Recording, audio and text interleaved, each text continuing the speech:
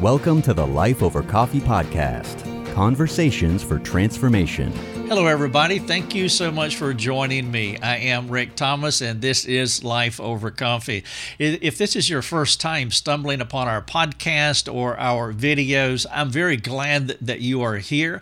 If you haven't made your way over to our website, it is a sanctification center. And so we deal with all things pertaining to life and godliness.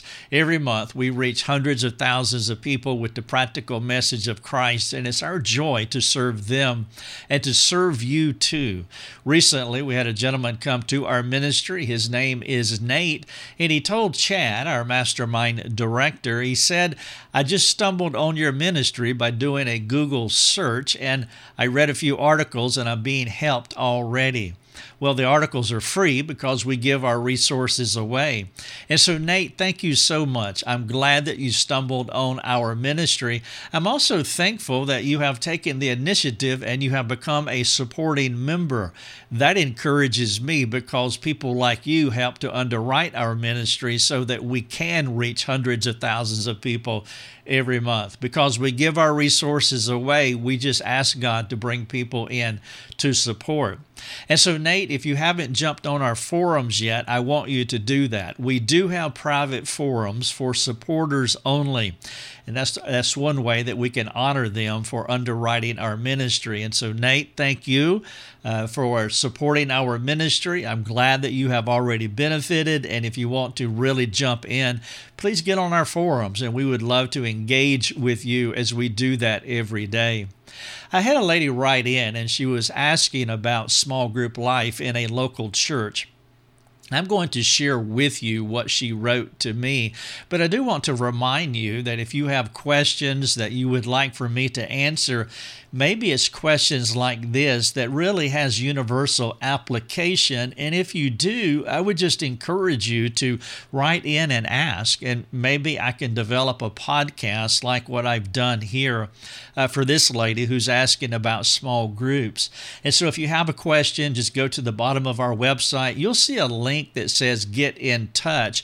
And so if you do that and say, hey, here's my question, and then you can flatten it out. You don't have to have specific names or locations. You can if you want to. It doesn't matter to me. But what really matters is that we get your question answered. And so this lady wrote in, and this is what I'm doing here in episode 447. And so let us know how we can serve you, and it would be our joy and privilege to do so. If you want to see the show notes for what I have built out here, do go to episode 447, and you're looking for the title, How to Have a Dynamic Small Group Experience. Some of the things that she asked me were, what are some of the core elements that will help you to have a vibrant small group life? Is it best to have mixed small groups or gender-specific groups? A great question. What are other things that make up groups that can genuinely pursue each other with truth and love for each other's sanctification? And so in this episode 447, I want to delve into small group life. And I trust that it will aid those of you who lead small groups, and I also trust that it will serve those of you who participate in small groups so that you can work together to have a most effective small group experience. And so before I get into what I shared with this lady, I do want to read the specific question and comments that she wrote, because that will help to set the context of what I want to share. And so she said this: we have visited several churches that have small groups. Each has a form to express interest, and they ask on the form to provide your age group. Every church that I've ever been to wants small groups according to age. Am I the only one who is confused by this? What is the effectiveness of this method, gender-specific groups? I'm not sure if they do this because it's an easy way to group people or because it is the best way. Maybe I'm not seeing this correctly, and someone could enlighten me. My husband and I attended a small group where members were of various ages and stages of life. There were grandparents, there were empty nesters, there were high schoolers and parents, and small children's parents too. In this small group, we experienced tremendous growth we were spiritually challenged. We had accountability. I enjoyed learning from the older, wiser Christians who could say, yeah, we went through that and this is how we made it. If people are all the same age, they can share and relate to their issues, but few would have answers or wisdom on navigating those challenges or offering hope. Here's a parenthetical, she said. For the record, I get keeping singles and married folks separate, but other than that, I'm at a loss. So my question remains, why do churches want to divide people into small groups according to their age? Now, that is a very long, several questions that are embedded there, and so I want to work through that. And again, I trust that this will help you. And let me start out this way. The Bible doesn't stipulate how to operate a small group. And so we just need to say that right up top. Each church determines how they want to run small groups, and church to church, it just varies. And so our role as church members is to obey and support the leaders of that church while engaging the context that the leadership provides to serve that church. And so you want to distinguish between a way of doing something and the way of doing something. Now, you're asking me a specific question, and because the Bible does not say how to do this, I can only give you a preferential response, meaning my preference, but it might not be yours and it might not be someone else's. And so you do have to distinguish between the articles a, the article the, and you want to make sure that if the Bible doesn't say it, then it is a way, not the way. And so what I'm going to lay out for you here is a way, not the way, and you really do have to understand that. Now, Jesus had a small group, and it was gender specific, and they all seemed to be about the same age, but that is a narrative piece of Scripture. It's not... The teaching there is not, this is how you should do it. You should have gender-specific groups. What would Jesus do? This is what he did. And so we can't take his disciples as the normal way of having small groups. Again, the Bible does not lay out the question that you are asking. Now, it is important, though, as I've said, that the church that you attend, if you choose to be part of that local church, then you're choosing to come up under the hierarchical structure in that church, and that you're going to submit to the leadership of the pastors, and you want them to pastor you with joy, meaning that if they have a preference to do it a certain way, then you be obedient to that way because they're not asking you to sin. And so if this is a significant hill that you want to die on, maybe that small groups have to be done according to your preference, then you really need to think carefully about the local church that you attend if they do small groups different than what you prefer. But again, this is just a way, not the way, because the Bible does not tell us specifically how to have small groups. Now, the second thing that I would say is that you would have to determine the purpose of the group. Why do you want a group? Because there can be 100 different reasons to have a small group. So in this episode, I am only going to talk about one specific small group experience, and I think this parallels or mirrors the question that you're asking me. And so I am going to be speaking about a sanctification group, okay? And so when I use the term small group, I mean sanctification group. So in this episode, in my mind, those two words, those two terms mean the exact same thing.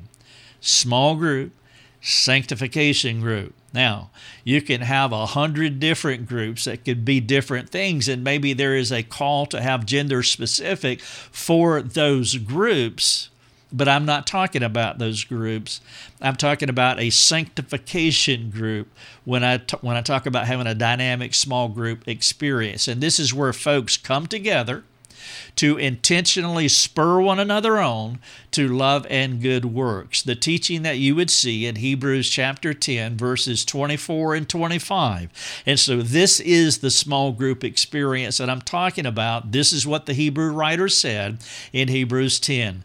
Let us consider how to stir one another to love and good works, not neglecting to meet together as is the habit of some, but encouraging one another, and all the more as you see the day drawing near. Now again, he wasn't writing that this is the mission statement for small groups. I've already established that the Bible doesn't tell us how to do small groups, but I'm using these two verses as an application of what a sanctification group should be, that we should consider how to stir one another up to love and good works. And if you have a sanctification group, then everybody in the group should be looking around the room considering, I want to consider how I can stir you up. I want to consider how I can stir you up to loving good works. I don't want to neglect this small group environment as the habit of some is, but I want to encourage one another, and all the more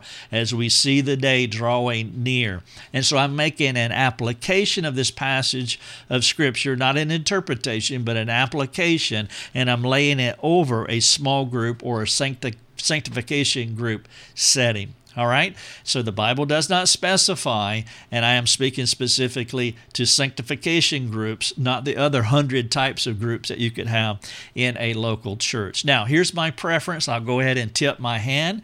This is my preference for a small group. I like mixed groups. I like mixed groups of all ages, from 0 to 100. That would be my preference. When you look over the landscape of our culture, there's at least two places, and maybe it's the only two places, where you have gender-specific groups. In school, where we have public education, you have first grade, second grade, third grade, fourth grade, and everybody's the same age. And then in Sunday school, where you have the same kind of stratification. Those are two contexts where basically everybody is at the same place at the same age. But as you look out over the culture, virtually every other context in life is multi-generational. Now, you might can say, hey, Rick, here's a single generational group in addition to educational system and Sunday school. Okay. But there are very few of those. Almost all of life is multi-generational. Your family, if you have multiple members in your family, a husband, wife, and children, is multi-generational. The work that you go to, if you work outside of the home, is multi-generational.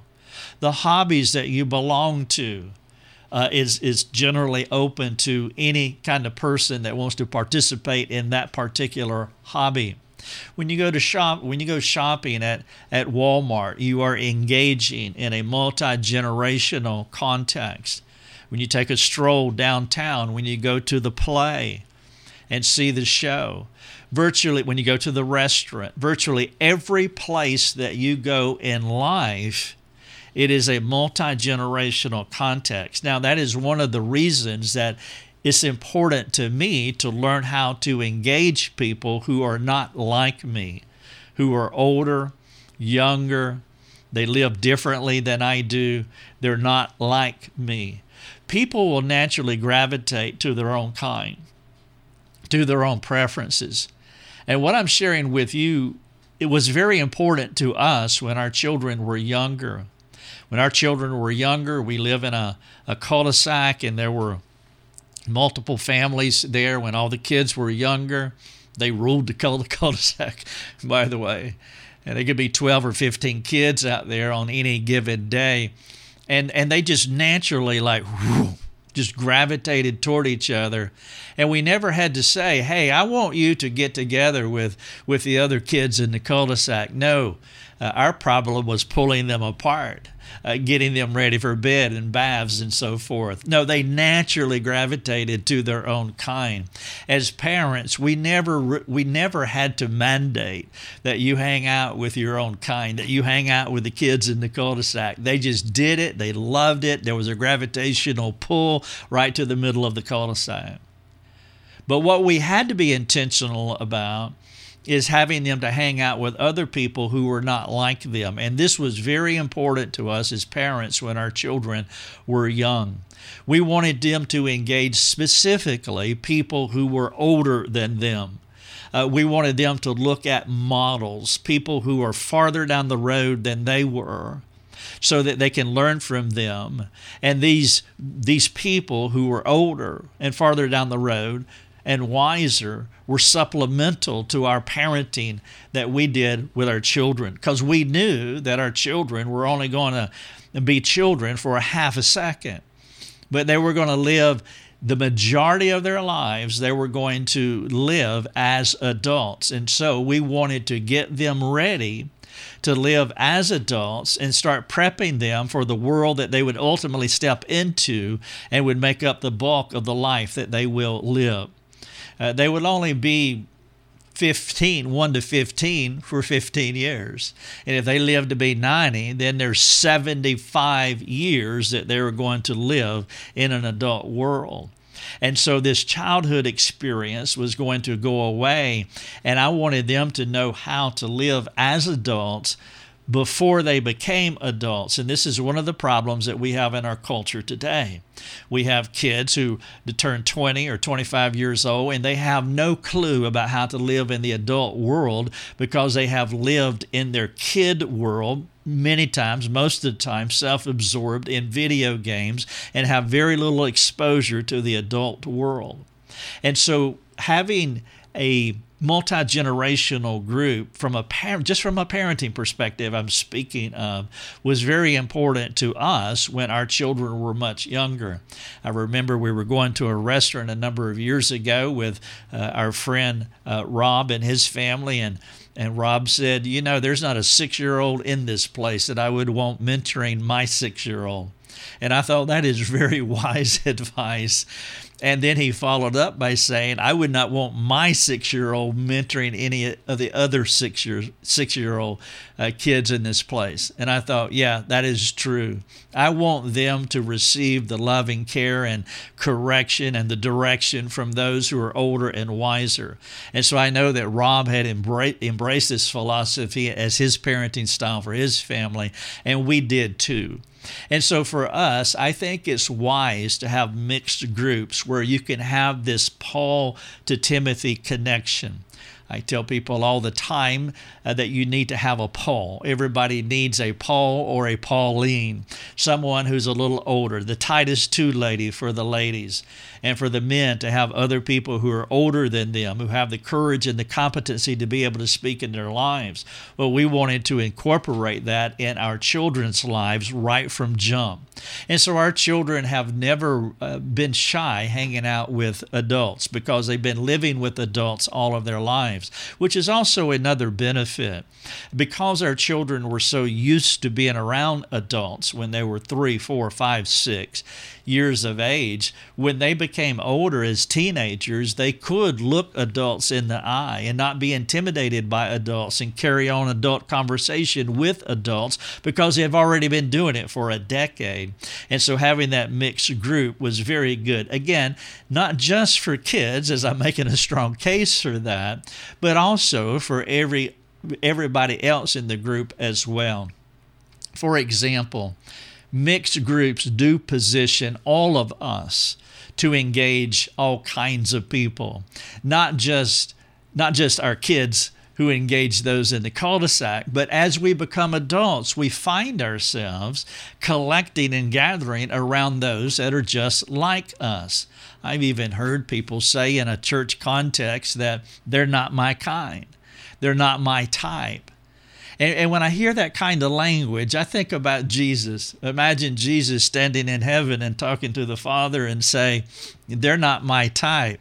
Well, in actuality, we were not his type at all. We were depraved. And so Jesus had to come and take on the form of a man and become like us, and engage us in order to save us. And so when you have a mixed generational group, there is a challenge there to meet people that are different from you. Also, mixed groups prepare Christians for more aspects of life. Not only do you meet a broader swath of people within a mixed group context, but you meet a broader swath of problems and complexities and cultures within that group, which is only a maturing process. It only makes us better. You see, there is more that we don't know than what we do know. And if we're going to be the kind of people that's going to sequester ourselves off to what we do know, then we are cutting ourselves off from the unlimited, infinite amount of knowledge that we don't know, and we're not going to grow. We're going to stagnate.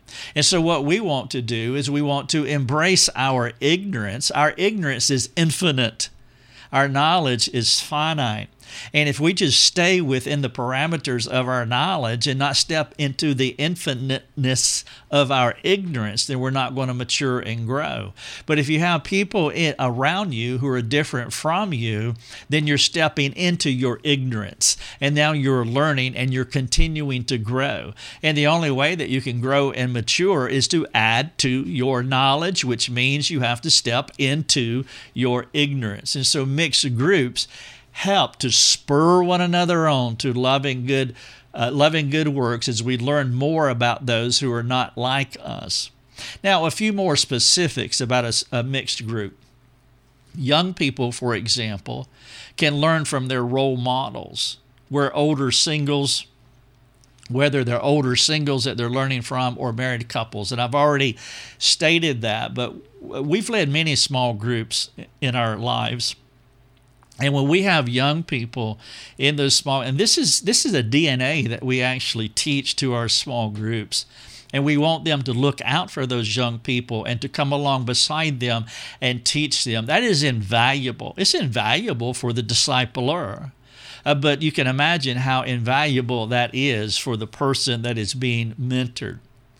You can also have singles that can learn from married couples. How valuable is that to have single people in the room that are watching husbands and wives interact with each other? That is a huge run-up to getting married. That is tremendous prep for the people that get married to spend time with couples who love God and love others, and they are willing to share what God is doing in their lives, and there are singles in the room that can participate and learn from them. And then, of course, the young married people can learn from the older and wiser married couples in the room. And so if you have a couple that this is their first baby, and then you have couples that are empty nesters, that is a win-win, because they can start walking them through the process in an intimate setting of a small group situation. And then you have middle-aged couples who can learn to serve those who are much younger. Now, that is a huge thing, because the tendency with older people, that would be me, the tendency could be is to step aside and let the younger people take over. I met a lady in Colorado a couple of years ago. She was in her 90s, and she asked me a transgender question. And I was just really floored by the question. And so I asked her, I said, how old are you? Now, we had already had a little bit of relationship, so I knew the question wouldn't offend her. And so I said, how old are you? And she told me, and it was 90, like 90, maybe a little north of 90. And then I said, I am just so encouraged that you're still in the game. You're still in the game, because the temptation would be for a 90-year-old to step aside. I was listening to a podcast. My son and I were listening to a podcast the other day, a couple days ago, where this older lady was interviewing this young Christian dude. And this older lady had to be bumping 70, sitting there at a desk with headphones, microphone, doing her own podcast.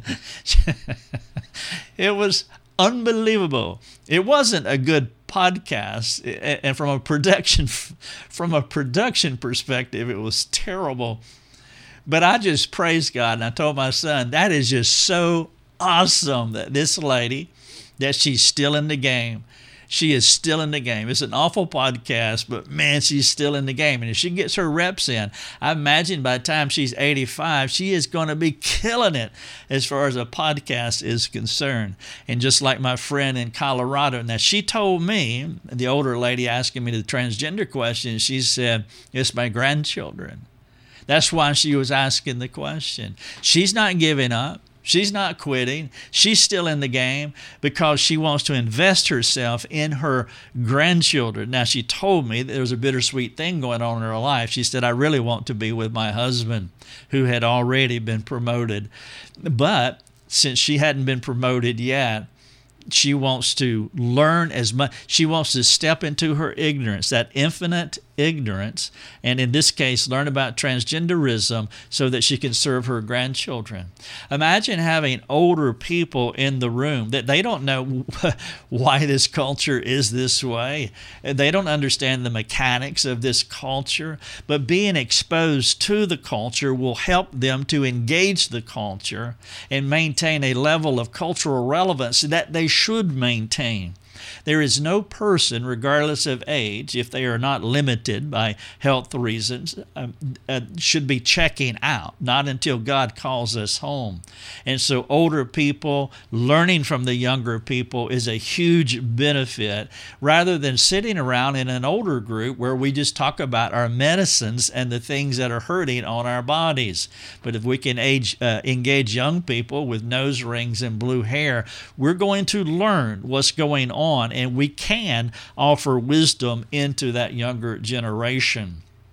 And that's my final point here, is that older people can not only learn from the younger generation, but they can offer wisdom to them as they're learning from them. And so you see this assimilation, and this is why I have always preferred a mixed group. I don't want to be with a group that's just my own age, because we're all going to be saying the same things. We're all going to have the same experiences. We're all going to talk about the same classic rock songs that we listened to in the late 60s and 70s. And that's fine. I enjoy doing that. But there is so much that we can learn and grow and mature, and there's so much that we can speak into. And imagine having a sanctification group, a group of people who come together for the sole purpose of spurring one another on to love and good works. And so you have a safe context that's Christocentric, bibliocentric, and we want to do that for each other, and it's multi-generational. There is a lot of possibility here, and so that's why it's my preference. Now, this is episode 447. The title of the episode, I'm responding to a question that was asked me, how do you have a dynamic small group experience? And you can go and read what the lady wrote to me, and then you can also read some of the things that I've been sharing with you. Before I wrap up, I do want to get into some specifics of a small group experience, because when you say small group, I think most people think about having one meeting a week or one meeting every 2 weeks, and that is the extent of their small group experience. If that is the extent of your small group experience, then you'll have a limited small group experience. It'll be hard to have a vibrant small group experience because there's not enough connections. You see, in order to have a sanctification group, you have to have multiple connections with people throughout the week, throughout the month, throughout the year. One of the reasons that you want those multiple connections is because you're trying to build a relational bridge with that person. You're trying to strengthen the relationship. But if you're only meeting twice a month, meaning you're meeting every 2 weeks, or you're only meeting 4 times a month because you're only meeting a week, well, then it's going to take a lot longer to build that relational bridge. And so when we have led small groups, the small group meeting was a part. It was a quarter part.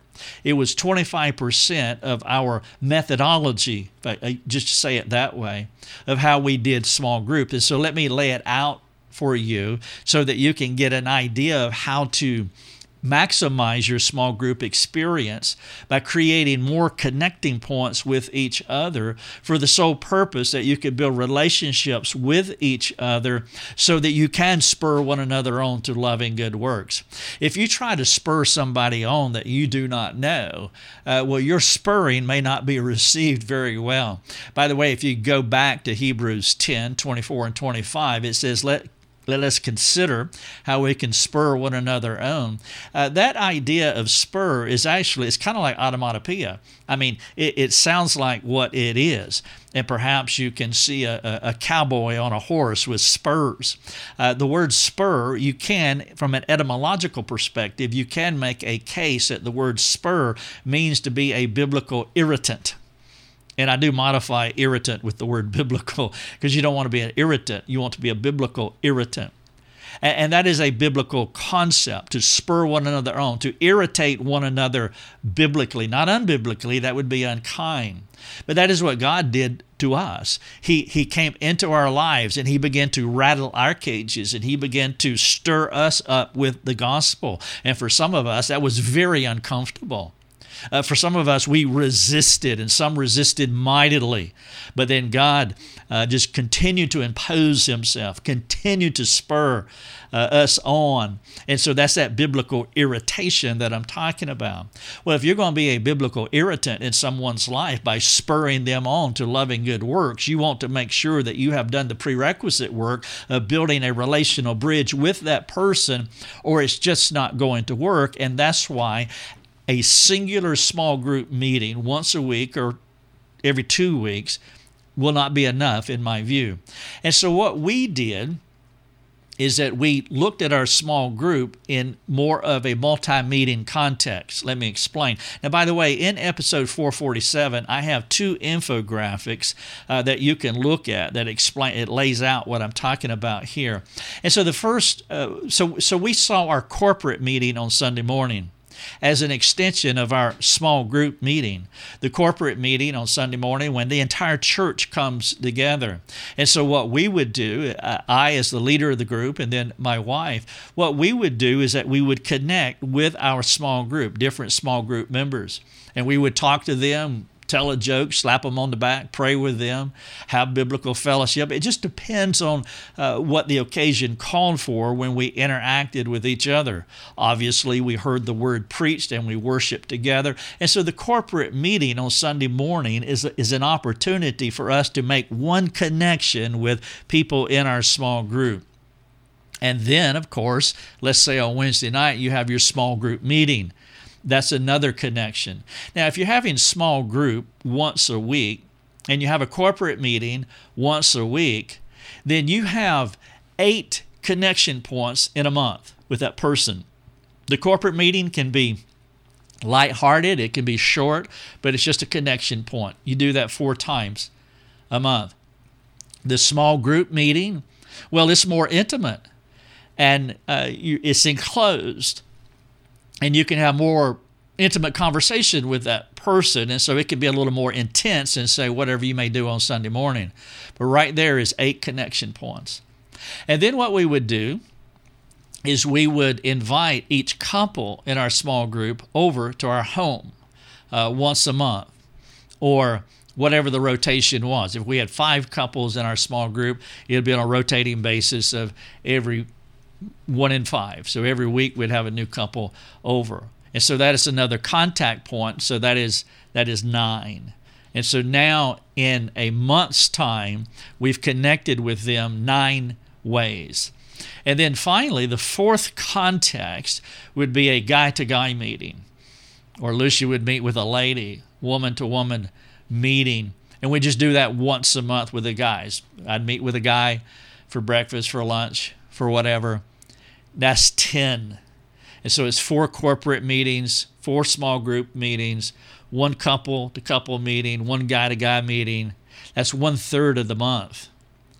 That's 1/3 of the year that you're meeting with the people in your small group. And it's really not that hard because you're going to the church meeting on Sunday anyway, so it's not like you have to plan it. You're going to the small group anyway on Wednesday night, let's say, so you don't have to plan it. It's just what you do. And so really you just say, hey, I'll see you every fourth Thursday night of the month as a couple. Or you say with a guy, the first Wednesday of every month we'll do Denny's together. We'll meet somewhere for breakfast. And once you set that up ad infinitum, then there's no planning to it at all.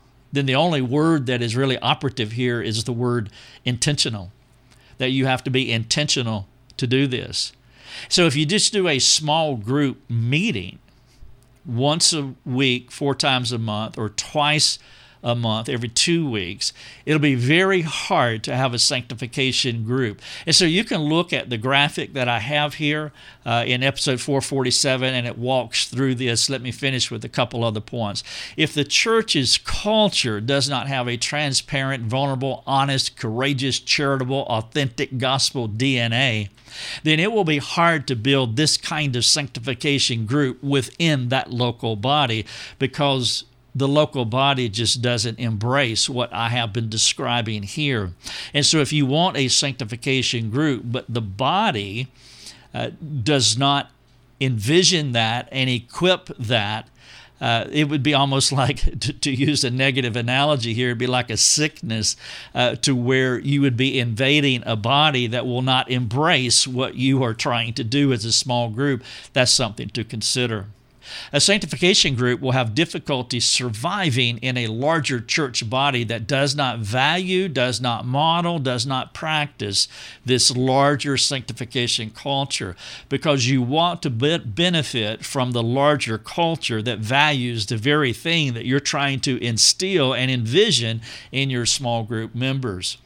But a church that values relationships, it begins with the leadership, and then it just spreads out throughout the church, and then you can build a sanctification group within that, and it can really flourish, and you're welcome to adopt some of the ideas and concepts that I've laid forth here.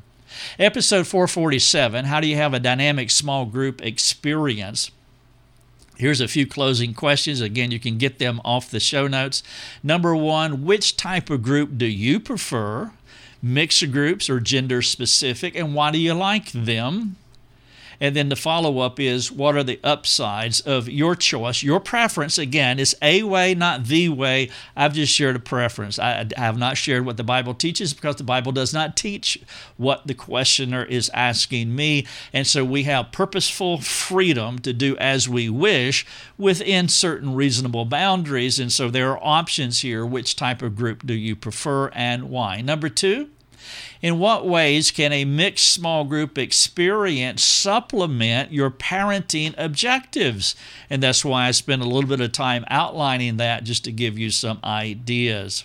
Number 3, why is intentionality essential to have a small group experience the way that I have talked about it here? What would happen if the leader was not intentional about these strategies?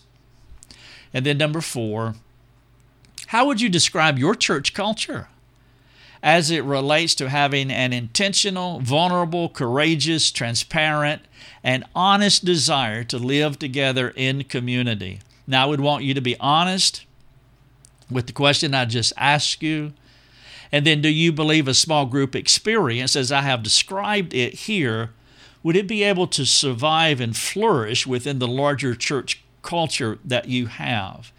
And then finally, number 5, if you desire this kind of small group experience, what should be the first few steps that you need to take to install that kind of group? And I would encourage you to share your thoughts with someone so that you can come together and pray and plan together. And perhaps if you desire to have a sanctification group within your local church, maybe these ideas will help you. I would also encourage you to go to episode 447. There's a lot of embedded links here that are all about small group life, and I trust that they will benefit you. Thank you so much. Episode 447, how to have a dynamic small group experience. Thanks for joining us. Learn more and get access to other resources at lifeovercoffee.com.